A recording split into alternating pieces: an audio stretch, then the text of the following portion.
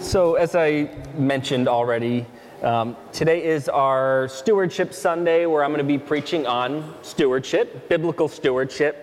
And this is one of those Sundays where I often think, do people just think like he's the pastor, we're going to be talking about money now, and, does he sort of have a stake in the matter since, he's going to call us to give faithfully to the Lord, and that money is going to be used to pay his salary. So often with this Sunday, I sort of feel like a little bit awkward. Maybe it's not always my favorite topic. Do people think he sort of, has a different motive or agenda? But I assure you, this isn't like about me and making sure that I'm taken care of and so forth. In fact, it's not even like, it's my decision to preach on this, but the elders, the leadership of the church, this is something that they like done. In fact, every year, really as we're in this pledging season, it's sort of a natural time to do it, an appropriate and good time. As we're in this season, as we're thinking of the coming year and sort of preparing a budget for that and thinking about ministry and what can we afford and just planning. And it's this time of really pledging for what we're going to give for the next year. It's just sort of a natural time to talk about stewardship. And we're going to talk about stewardship in really the fullest sense of biblical stewardship, not just specifically focusing on stewardship of finances, but we'll certainly give extra attention to that. But it's sort of a natural time to talk about being a faithful steward of the resources that God has entrusted to our care, and certainly part of being a faithful steward in regard to finances is giving to the Lord. So don't think that this is some sort of shakedown from the pastor and he's just trying to get as much out of you as he possibly can. Really, this is just something that Scripture talks about. Jesus himself certainly talked an awful lot about money. It was a matter that came up time and again in the Bible, and it's just sort of a part of life, and we ought to address that matter and that subject from a biblical perspective and look at what Scripture has to say. And so that's really what we're going to be doing today. So as I said, we're going to look at biblical stewardship, but we're going to start with a little bit more of a wider view and recognize the reality that God has made us stewards in a whole host of different ways. Often we think of stewardship and our minds go straight to money and, we got to be faithful stewards of all the resources God's entrusted to our care, our money, right, all of our possessions. But stewardship is certainly, from a biblical perspective, a little bit more general than that. And so we're going to look at stewardship in a whole host of different ways, and we'll sort of move our way through that. But for starters, I want to really talk about the subject of stewardship in the sense of sort of defining it. What is biblical stewardship? We can talk about it, but if we don't understand what it is, then we're not really going to get anything else that we say. So let's look first at 1 Chronicles, and here's where we're going to see this idea of biblical stewardship and sort of come up with the definition of sort of what is it? What is biblical stewardship, and what does the Bible have to say about it? And we're going to look at 1 Chronicles chapter 29, verses 10 through 16. 1 Chronicles 29, 10 through 16. I'll read it for us here, but I want to set the context here a little bit. Now here, the stewardship that we're going to talk about, it does relate to sort of finances and possessions, even though stewardship is certainly wider than that.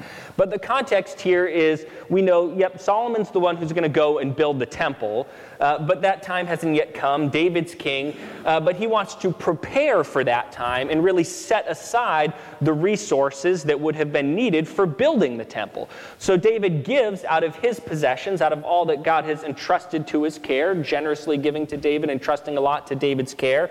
As King David gives back to the Lord out of that, ultimately with a view toward those resources being set aside ultimately for the building of the temple when the time comes for Solomon to do that. But it's not just David. Then he sort of, reaches out to the rest of the people of Israel, particularly the leaders, right? The leaders of the people of Israel, and really challenges them to sort of join in with him and also to give to the Lord, right? Toward this end of setting aside these resources that would be used when the time came for Solomon to build the temple. And so that's sort of the whole context here. David and the leaders of Israel presenting before the Lord these offerings that were to be used, these possessions, gold, silver, and so forth, that would have been used for the building of the temple when the time came for Solomon to do that. So that's the context, and here's what David says, starting at verse 10. David praised the Lord in the presence of the whole assembly, saying, "Praise be to you, O Lord, God of our father Israel, from everlasting to everlasting. Yours, O Lord, is the greatness and the power and the glory and the majesty and the splendor. For everything in heaven and earth is yours." Yours, O Lord, is the kingdom. You are exalted as head over all. Wealth and honor come from you. You are the ruler of all things. In your hands are strength and power to exalt and give strength to all. Now, our God, we give you thanks and praise your glorious name. But who am I and who are my people that we should be able to give as generously as this? Everything comes from you, and we have given you only what comes from your hand. We are aliens and strangers in your sight, as were all our forefathers. Our days on earth are like a shadow without hope. O Lord, our God, as for all this abundance that we have provided for building you a temple for your holy name, it comes from your hand, and all of it belongs to you. Right, so what is David saying here? I really want to zoom in on a few specific parts here. First, in verse 11, he makes the statement. What does he say? He says, everything in heaven and earth is yours. And so this is sort of fundamental to the idea of biblical stewardship, which is that everything belongs to God. Everything's his, right? No qualification there, right? There's no exception. Everything in heaven and earth is yours, right? It's all the Lord's, right? He's the one who created it all. He is the owner of it all. It's all his. Even if your bank account has your name on it and everyone else here might say, oh, that's yours. The reality is, no. God's saying, right, it's his. He's the owner of it. He's the owner of everything, period, end of story.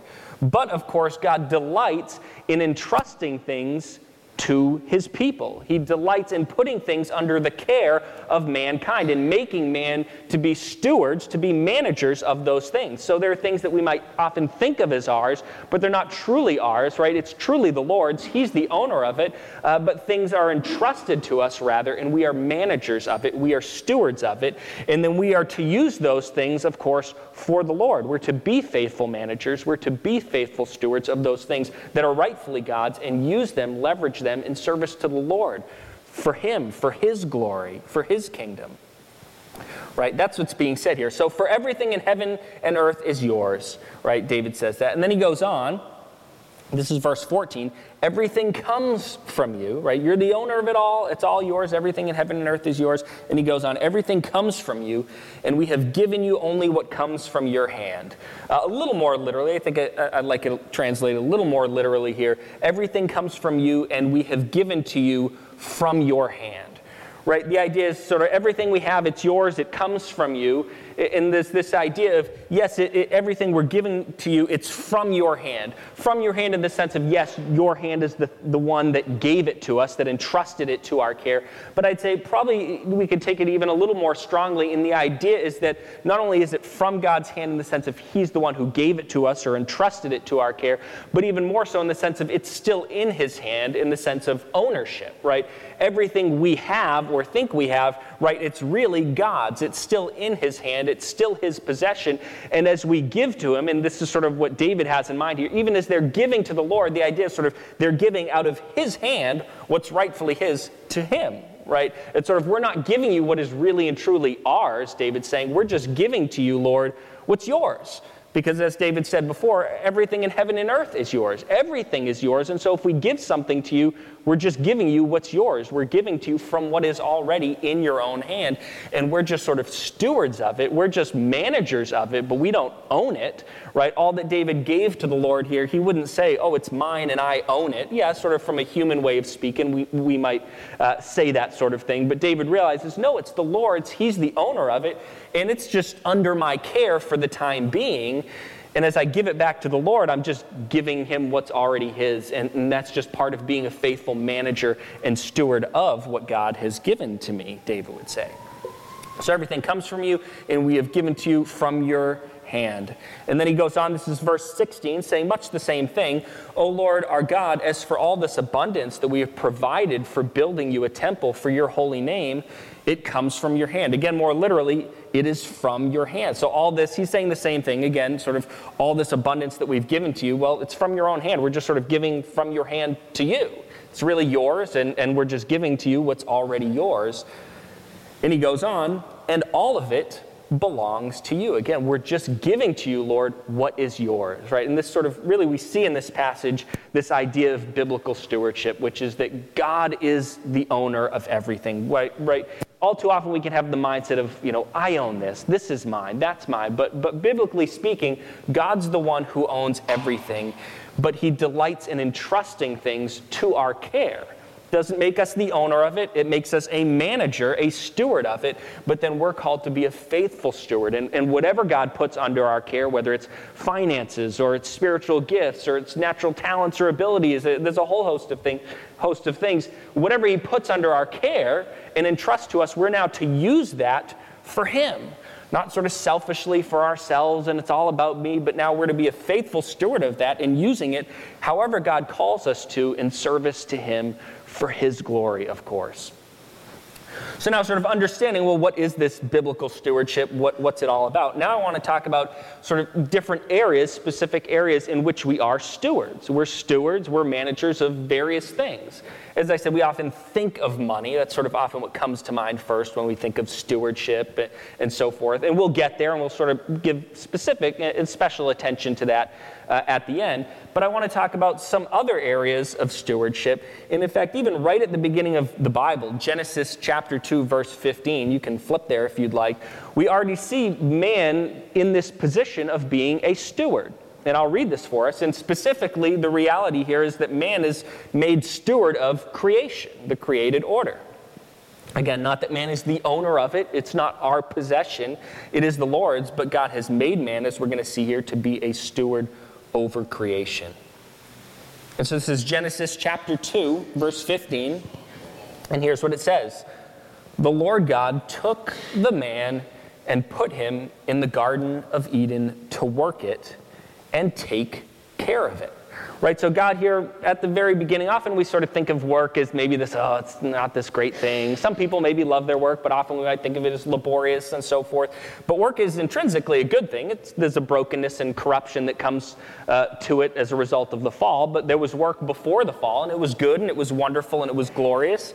Right, and so the Lord gives man work. He takes the man, puts him in the Garden of Eden to do what? To work it and take care of it. Right, man is placed in the Garden of Eden to be a good steward of it. There's this wondrous, glorious Garden of Eden, and man is to be a faithful and good steward of it, of course, to tend it, to work it, to care for it, to see it thrive, to seek to bring a thriving there. And of course, really, this isn't just about the Garden of Eden, but what would have been in view is for this to then continue to extend throughout the whole face of the earth, and for this to be the case for all of creation, right? Not just this little Garden of Eden right there and that's all, but man was made steward over the whole of the earthly creation, right? And we are to be a faithful steward of the created order here on earth, and of course seek to bring a thriving about creation, right? To tend to it, to care for it, to guard it, to watch over it. That is our role, and that is the role of a steward, the role of a manager.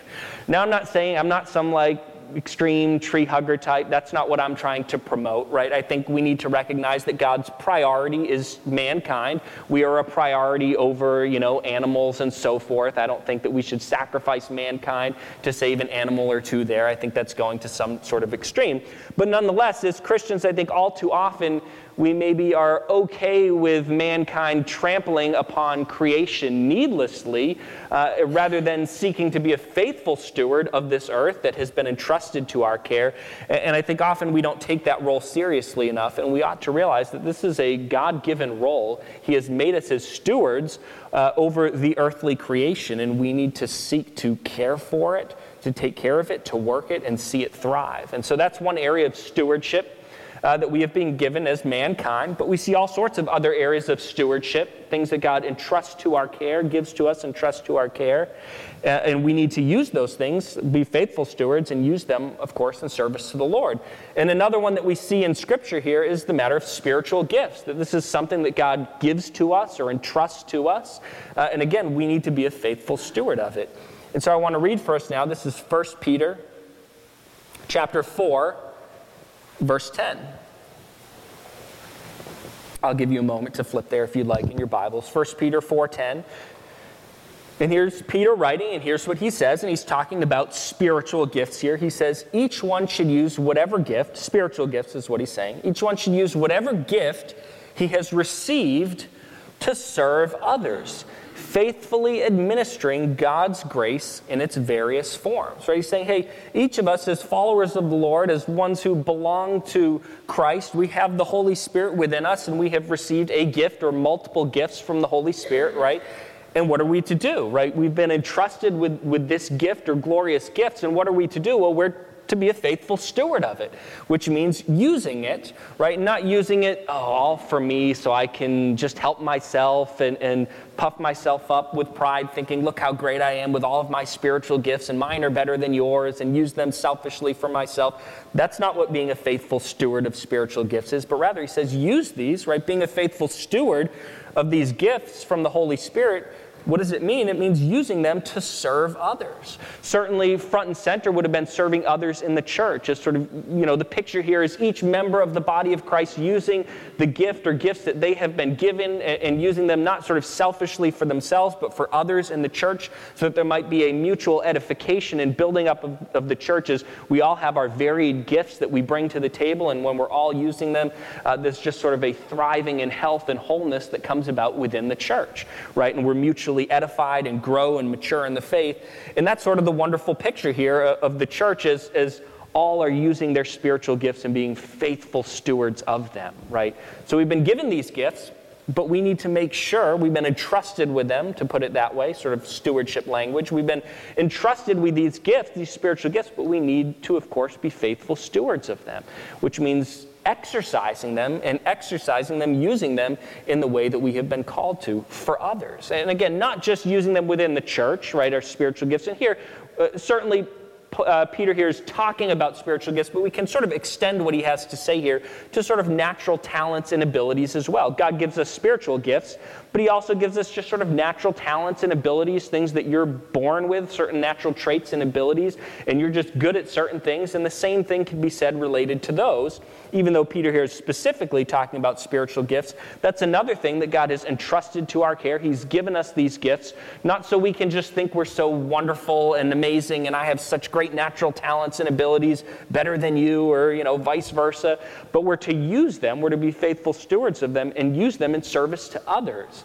And again, certainly front and center would have been using them within the body of Christ, that the body of Christ might grow and be edified. But we can certainly extend that as well to outside of the church, and part of being a faithful steward of gifts, spiritual or natural, otherwise, that God has given to us, is using them not just to serve the church, but also to serve those outside of the church and just care for them and love on them and serve them in this way. And so it's another area in which we're called to be faithful stewards. It's just sort of part of the role God has given to mankind to be a steward. Yes, a steward of creation, but a steward of spiritual gifts, a faithful steward of natural talents and abilities. But even other things. Another thing we think of as we think of that which God has given to us or entrusted to us, and then we're to be a faithful steward of, is the matter of time. Right? We have a certain amount of time here on this earth. For some of us, it might be a smaller amount. For some, it might be longer, but it is awfully fleeting. Even if you have a pretty good long life and, it's 90 years or maybe even pushing triple digits, the reality is, in the grand scheme of things, it's an awfully short time. It's but a vapor. It's here and then it's gone. And I think all too often, even as Christians, we can be guilty of being a poor steward of that time, and we can sort of spend it on things that have no real eternal significance or value, and we spend our time sort of on ourselves, just sort of doing leisure things. Not that there's anything intrinsically wrong with taking time out just to rest and leisure and so forth. That that's something that God desires for us to do, just to take time to rest and enjoy creation and blessings from Him and so forth. But I think all too often we can spend time on things that are not the things God wants us to be spending time on.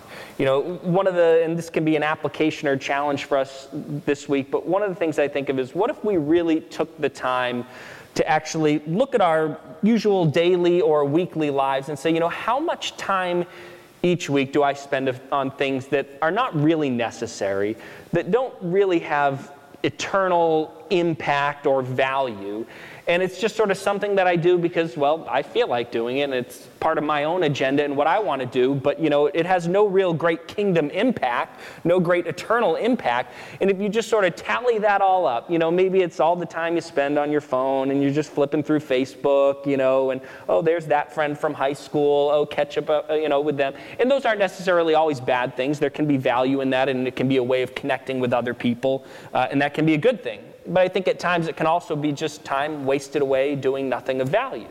Again, how much time maybe do you spend just sitting in front of the TV? And again, I don't want to just sort of bash TV. There can be an appropriate place for, it's been a long day and you just want to relax for 30 minutes and watch a wholesome show or catch up on the news and so forth. And that can be a good thing. But there can also be a place for, where the reality is all too often we might sort of sit down in front of the TV and we sit there for 2 hours and it's pointless and we're wasting away our time. Or Sunday comes and I like football as much as the next guy, but do you week after week for all 17 weeks of the season sit down at 1 o'clock, you got the 1 o'clock games and then there's sort of the 4 o'clock games and then Sunday night football and you're watching TV till 11:30 every Sunday and then hey, Monday comes along and there's Monday night football and now you have Thursday night football too, and all of a sudden you start to tally up all the time and you realize, life is so short and I need to be a good and faithful steward of it and I should be using it in service to the Lord for Him, for His glory, and is sort of wasting it away on those things. Is that how God wants me to spend my time? And again, I'm not saying you can't watch a Pats game here or there and enjoy it. I'm not trying to go to some extreme, right? Right, yeah. I'll give a qualification. I'm not saying that that's bad, but there are certainly times where we can take it too far and we just sort of waste away time. And I think it's a good thing to take stock and say, am I being a faithful steward of the time that God has given to me? It's something I'm even going to do. I sort of was thinking about this as I was preparing this sermon and saying, where am I wasting away time? And so I want to take time this week to sort of catalog and look at my week and say, where am I just sort of wasting away time? And it's pointless. I'm spending it on things that are of no significance and tally that up. And, how many hours does that amount to? And then say, what of great kingdom impact could I now do with that time? If I cut those things out and then say, boy, now what could I do for the Lord with that time? And what kind of impact could I have for eternity if instead of using that on these, worthless things, instead I spend that time on other things for the Lord that have real value and impact? So I'm going to take that challenge. I'd like to challenge other people to do that. Look at your week. Really do. As you live out your life this week, right, as you live out sort of a typical week for yourself, think about the things and sort of tally it up and keep a catalog. When are you sort of just wasting away time pointlessly? Look at the total and then say, boy, what does God really want me to do with that time? How can I be a better steward of this resource of time that God has entrusted to my care and really use it for Him? So that's one of the areas in which God has called us to be a good and faithful steward, time. But we certainly see others. I can think of sort of our bodies. It's a gift from the Lord that He gives to us and trusts to our care. And I think all too often maybe we can take it for granted and not always be the best steward of our bodies. I'm probably pretty guilty of that. I think in a prior stewardship sermon, I feel like I've made mention of that I'm the one who sort of never goes to the doctor. I'm being good now, I can say, as compared to some prior last stewardship sermon, like now I go to the doctor, I go for my yearly physical. I'm trying to be a better steward. I could still, do a little bit more exercise and so forth, but I think all too often we can sort of take it for granted, not really appreciate the body that God has given to us, and not really be a good steward. And it can even tie in with the time stewardship, where if we're not going to be a very good steward of our bodies, we could wind up cutting our time short as a result, and then there's less that we're able to do for the Lord here on this earth in service to Him for His glory. And so we want to be good and faithful stewards of our bodies as well. But I sort of want to give another perspective on the matter of stewardship of our bodies. And I think we're now entering into this day and age, or maybe we're not just entering into it, we're already there, where sort of exercise and eating well has become a sort of idol of its own, where that becomes all-consuming, and it's all about doing this exercise regimen and eating healthy, and it becomes sort of its own religion for some people, where that's their functional God in a sense, and they're living for that. And so I do want to sort of qualify by saying that's not what's in view with regard to a biblical stewardship of our bodies and making sure we're faithfully being a good steward of them. We don't want to go to some extreme where that sort of becomes our life, just sort of exercise and staying healthy, and that becomes first and foremost in our lives rather than God himself. So we do have to guard against that. There is another thing that we see in Scripture that we are called to be faithful stewards of, and so I want to turn to 1 Corinthians here, Paul writing to the Corinthian church, and we're going to go to 1 Corinthians chapter 4 and look at the first 2 verses of this chapter. And here's what Paul says. He says, "This is how one should regard us." And so a good question here at this point, just to pause, is to say, well, who's us here? Right? He's talking about himself, but his fellow co-laborers in the gospel. And what he's going to say, effectively, sort of thinking of stewardship, is that he and his co-laborers in the gospel are called by God to be faithful stewards of the gospel. So you might say, well, so they're sort of in a sense in professional ministry. You could try to equate this sort of like with pastors and so forth and say, well, so are those who are professionally in ministry, well, they're stewards of the gospel, but not your everyday churchgoer. But I would say Paul would absolutely have in mind that every Christian, and we'll talk about this more as we read this, but every Christian is called to be a steward of the gospel. Yes, there's sort of an extra burden of stewardship for those in professional ministry, but just because Paul is directly talking about himself and his co-laborers in the gospel as stewards of the gospel, don't think that that means that Paul would say that your average Christian has no responsibility as a steward of the gospel. I would say you would absolutely have the sense that every Christian is to be a faithful steward of the gospel, but there's just sort of an extra burden upon those who have a special calling as pastors. But let's read it. So this is how one should regard us, as servants of Christ and stewards of the mysteries of God. And that mysteries of God, another way to put that is to say the gospel, right? The good news of the gospel message, right? So he's saying this is how you should regard us, as servants of Christ and stewards of the gospel. Moreover, it is required of stewards that they be found trustworthy. Or you could translate it faithful. I probably prefer faithful, but either one's fine. But so, right, not only is he saying, hey, we're stewards of the gospel. Certainly, yes, those in professional ministry, but he'd say every Christian is a steward of the gospel. And he says, moreover, right, it's required of stewards that they be found faithful, right? God has made us stewards of the gospel. He has given us this wondrous, glorious message, and he says, I'm calling you to be a faithful steward of it, a faithful manager of it. What does that mean? It means declaring it everywhere you go, right? As you're at your workplace, as you're at the grocery store, as you're just going about your daily life, we should just be so overcome by Christ and what he's done for us and just be in awe of the truth of the gospel that everywhere we go, we just want to declare it to the whole world. And we want to tell everyone about this glorious news that we have. How can we contain it, right? We just want to shout it from the rooftops, tell everyone, and that is being a faithful steward of the gospel. And he says that's what we need to be, not just stewards, but faithful ones, faithfully being stewards of the gospel, proclaiming that truth about God, about Christ, what he's done for us to the whole world.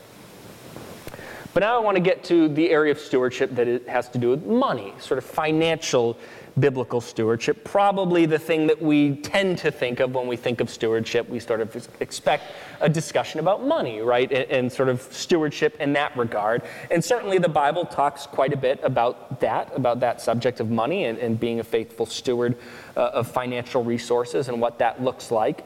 And I want us to turn first, we'll look at a few passages related to this topic, but I want to turn first to the Old Testament and look at Leviticus chapter 27, verses 30 through 33.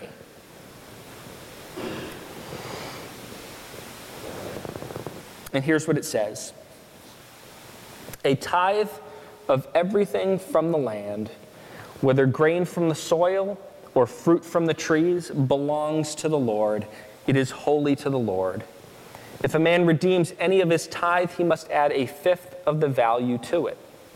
The entire tithe of the herd and flock, every 10th animal that passes under the shepherd's rod, will be holy to the Lord. He must not pick out the good from the bad or make any substitution. If he does make a substitution, both the animal and its substitute become holy and cannot be redeemed. Right, so what's being said here, let's look at it in sort of its Old Testament context, right? There's a command that God has for the people of Israel, and they're to give a tenth of sort of their harvest, right? If they're a farmer, agrarian, right? Then a tenth of their harvest, whether that's grain, whether it's, fruit from trees, a tenth of the harvest they're to give to the Lord, or a shepherd, a tenth of the flock. In a sense, to put it in today's language, since most of us probably aren't tending sheep or, growing all sorts of crops and farming, it's 10%, right? A tenth of your income. And he's saying, right, you're to give that to the Lord. And of course, the Lord used that, not that God needs money, right? It's all his to begin with. But the Lord then uses that, of course, to support those who are devoted to him in ministry. So the Levites, the priests, right? It's for them so that they can devote themselves to serving the Lord and not have to worry about sort of providing for themselves, right? So this is what they're commanded to do, and certainly it was binding for the people of Israel.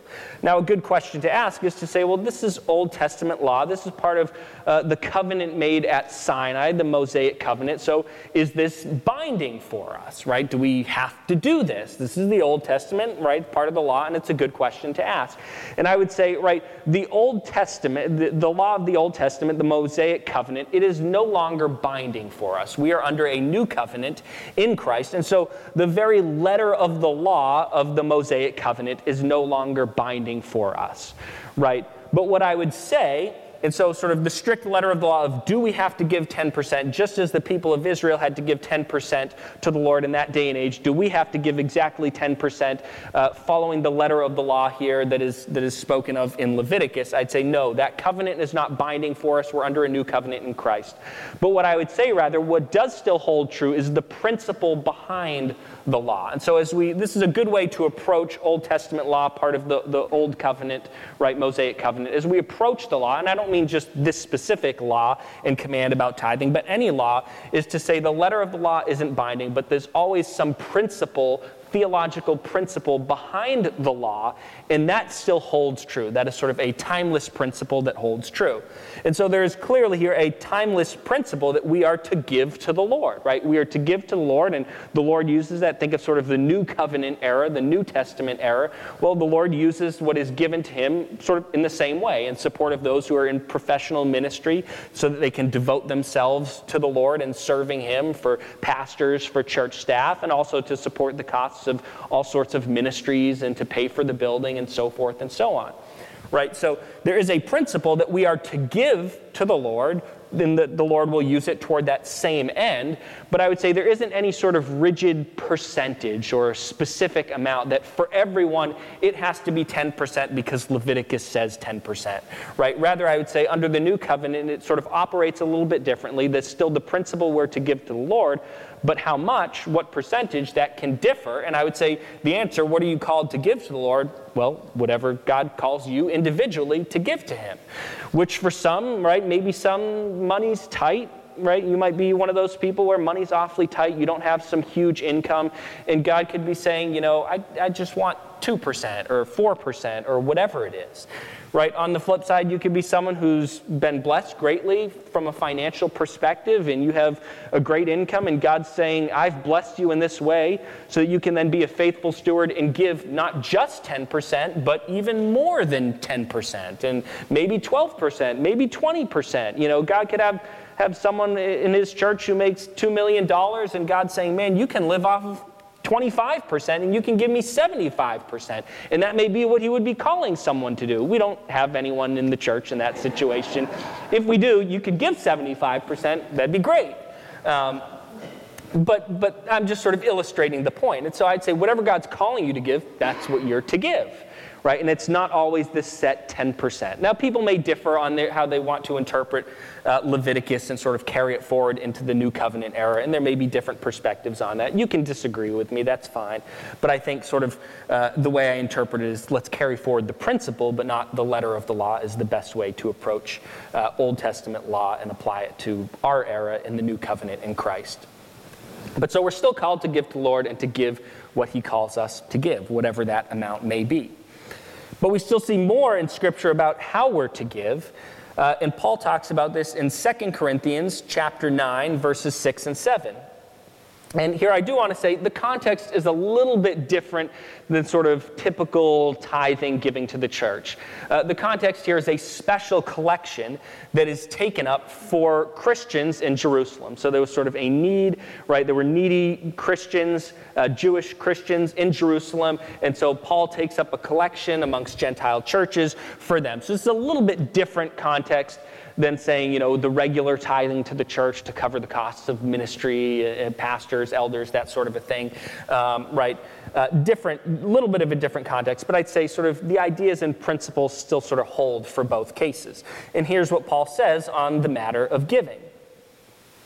He says, "Remember this, whoever sows sparingly will also reap sparingly, and whoever sows generously will also reap generously. Each man should give what he has decided in his heart to give, not reluctantly or under compulsion, for God loves a cheerful giver."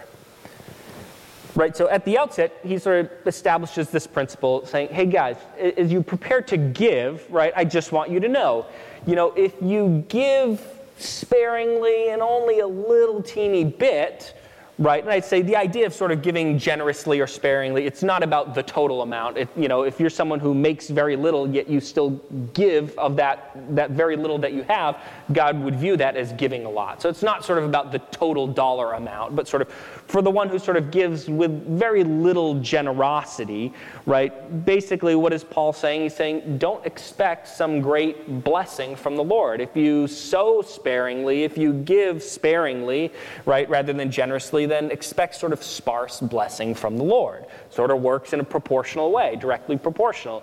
And he says, but if you give generously, right, and again, it doesn't have to be about total dollar amount. If you even have so very little that yet what little you have, you give to the Lord, that's giving generously, right? For the one who gives generously, right, what can they expect? To reap generously, that there will be abundant blessing from the Lord. And I don't mean that blessing is necessarily financial in terms of dollars, right? It's not like, if I give $100, well, that means God will bless me with how many dollars in return, right? That's not what I mean. In fact, I would say that the blessing that we can expect from the Lord as we give to him faithfully is likely to be not financial blessing, but blessing in all sorts of other ways. But nonetheless, what Paul is saying here is basically in proportion to how you give and serve the Lord faithfully in regard to giving, expect blessing proportional to that. So if you give generously, expect generous blessing. Not necessarily financial blessing, but blessing from the Lord. If you give not very generously, well then, when it comes to blessing, don't expect it to be abundant, generous blessing. So Paul says that, but he goes on. He says, each man should give what he has decided in his heart to give, not reluctantly or under compulsion, for God loves a cheerful giver. And I would say this is really what God wants most as we give, which is that we give with joy in our hearts, that we give cheerfully. God does not want us to say, hey, I know, Lord, you're calling me to give, whatever, say 10%.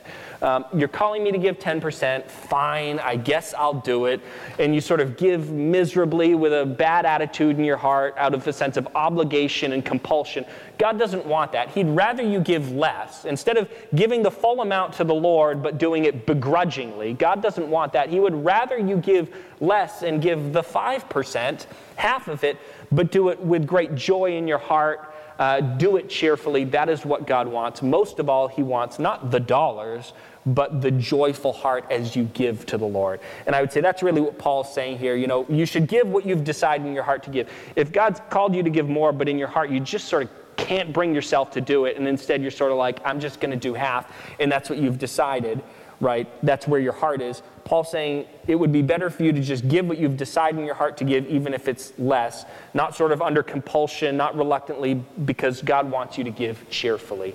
And so that's what God wants first and foremost when it comes to giving to him. He wants us to do it with great joy, with abundant joy in our hearts, to do it cheerfully. Now, of course, what does God really want? Ideally, he wants you to give the full amount and do that with joy in your heart. So I wouldn't say use that as some sort of cop-out to say, oh, now I'll only give a fraction of what God wants me to give, and I'll do it with joy in my heart. And great, he'll be so thrilled with me. I'd say really what God wants is the full amount and joy. But if you can't bring yourself to do both, what Paul's saying here is God wants the joy more than the full amount. So it would be better for you to give less and do it with joy than more and do it begrudgingly. Right? And I want to look at one last passage here, certainly a frequently looked at passage when looking at biblical stewardship from a financial perspective. And it's Malachi chapter 3, verse 10. And here's what it says. Bring the whole tithe into the storehouse, that there may be food in my house.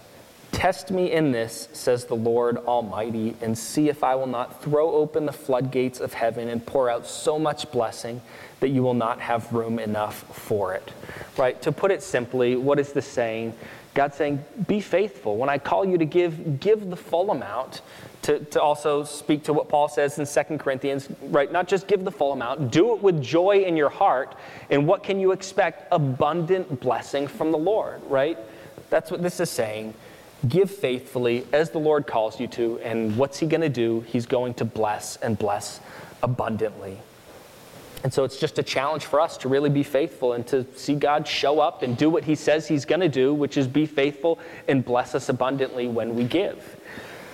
So I kind of want to come to application and start general, right? We looked at stewardship in a general sense, and I want to challenge us and give us an application in the general sense. Looking at all of these different areas of stewardship, right? Creation, spiritual gifts, talents, abilities, time, our bodies, the gospel, and money as well, financial stewardship. Let's be faithful stewards in every area of our lives, in every area in which God has made us a steward. Let's be faithful stewards. But certainly we're focusing a little bit more on sort of the money issue, right? It's sort of that time of year, pledging season, and so we're sort of thinking of that and focusing on that. And I want to challenge us to be faithful stewards in regard to our finances as well, which involves giving to the Lord. Now, part of being a faithful steward as well, with regard to finances, is not only giving to the Lord. God calls us, of course, to provide for our families, right? You need to provide by putting food on the table and clothe your children and, make sure that there's a roof over everyone's head. So I don't want to think that as we think of, well, what's being a faithful steward of all of the money that God has put under our care? What does that mean? It isn't just giving to the Lord. I think often that's what we think of because that's what we hear preached on all the time. But faithful stewardship of all the resources that God has given to us is more than just that. It's with every dollar, every cent that we have, using it however God wants us to use it, which is in part taking care of the needs of our family, taking care of maybe the needs of those who come in across your path in daily life. If there are friends in need, you see someone on the streets in need, just caring for them, right? It's putting food on the table for your family, caring for your needs. That is part of what God wants from you when he entrusts financial resources to you. But of course, also part of that is giving of that money to the Lord. And so I want us to be faithful stewards in regard to our finances in every sense, using every little bit of it, not just talking about the part that we tithe to the Lord, but every little bit of it using it as God calls us to.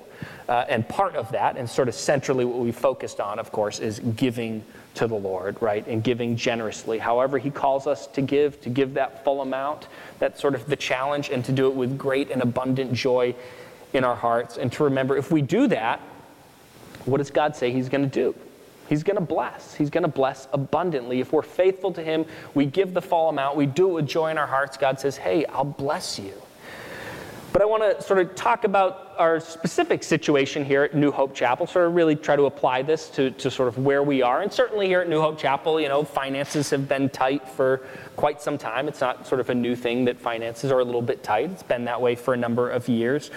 Right? And so I certainly want to challenge us to step up to the plate and really give generously and provide for the needs of the church and give to the Lord generously.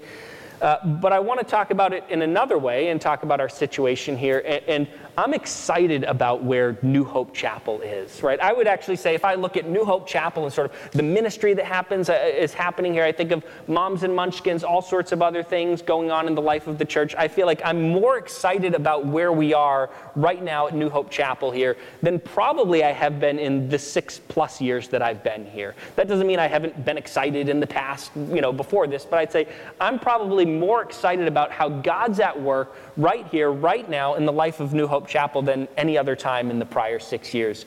I feel like God is saying not like, could the life of New Hope Chapel be nearing its end?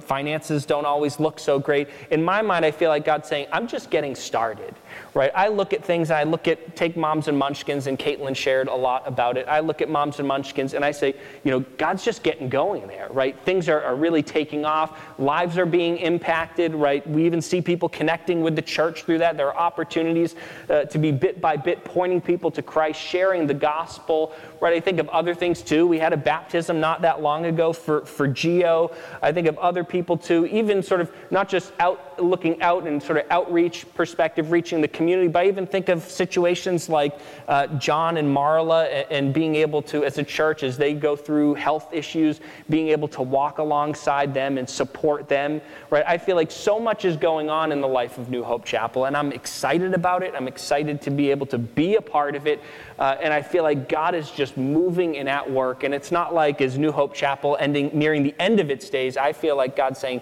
the best is yet to come, right? I'm just getting going. There's awesome things that I'm doing, and as I think of the matter of giving to the church, I want to sort of challenge us in this way to say, as we see things happening, as we see God moving, as we see Him at work, to say, hey, I want to be a part of that. I want to join in that. And there are various ways in which we can say, as God's doing cool and awesome things here at New Hope Chapel, right? There are various ways in which we can be a part of that.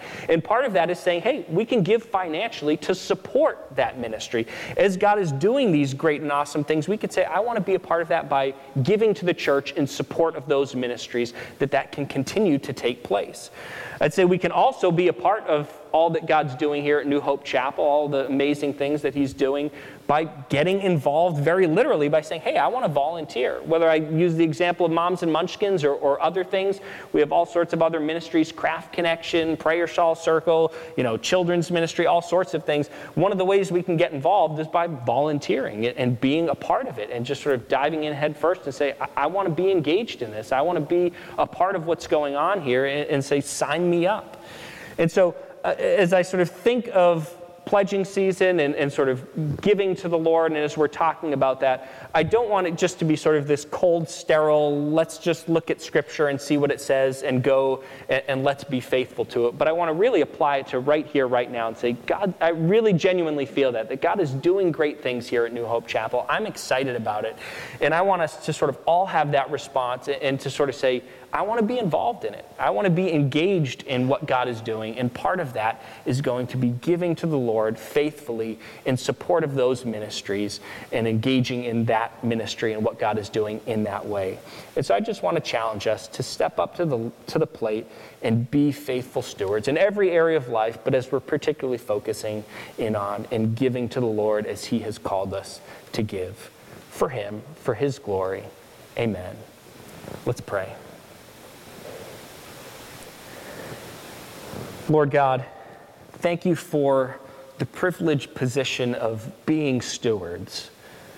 Just to think of that, Lord, it should blow our minds that You have made us stewards, that You have made us managers of all sorts of things. The earthly creation, You've given us spiritual gifts, talents, abilities, time, bodies. You've entrusted us with the gospel message, Lord, with all sorts of possessions and financial resources, Lord. And we should just be amazed that You have given us such great responsibility, Lord. But it is a responsibility, and we need to carry out that responsibility faithfully. And so I pray that in every area we would be good and faithful stewards, Lord. And as we think of finances in particular, Lord, may we truly step up to the plate. May we seek Your direction and what You're calling each and every one of us to give. And it's going to be different for each and every one of us. May we step up to the plate and give faithfully and give generously and joyfully and with great excitement, knowing that by giving we are engaging in the work and ministry that you are doing here at New Hope Chapel. And may we be excited about that, Lord. And I pray this all in Christ's name. Amen.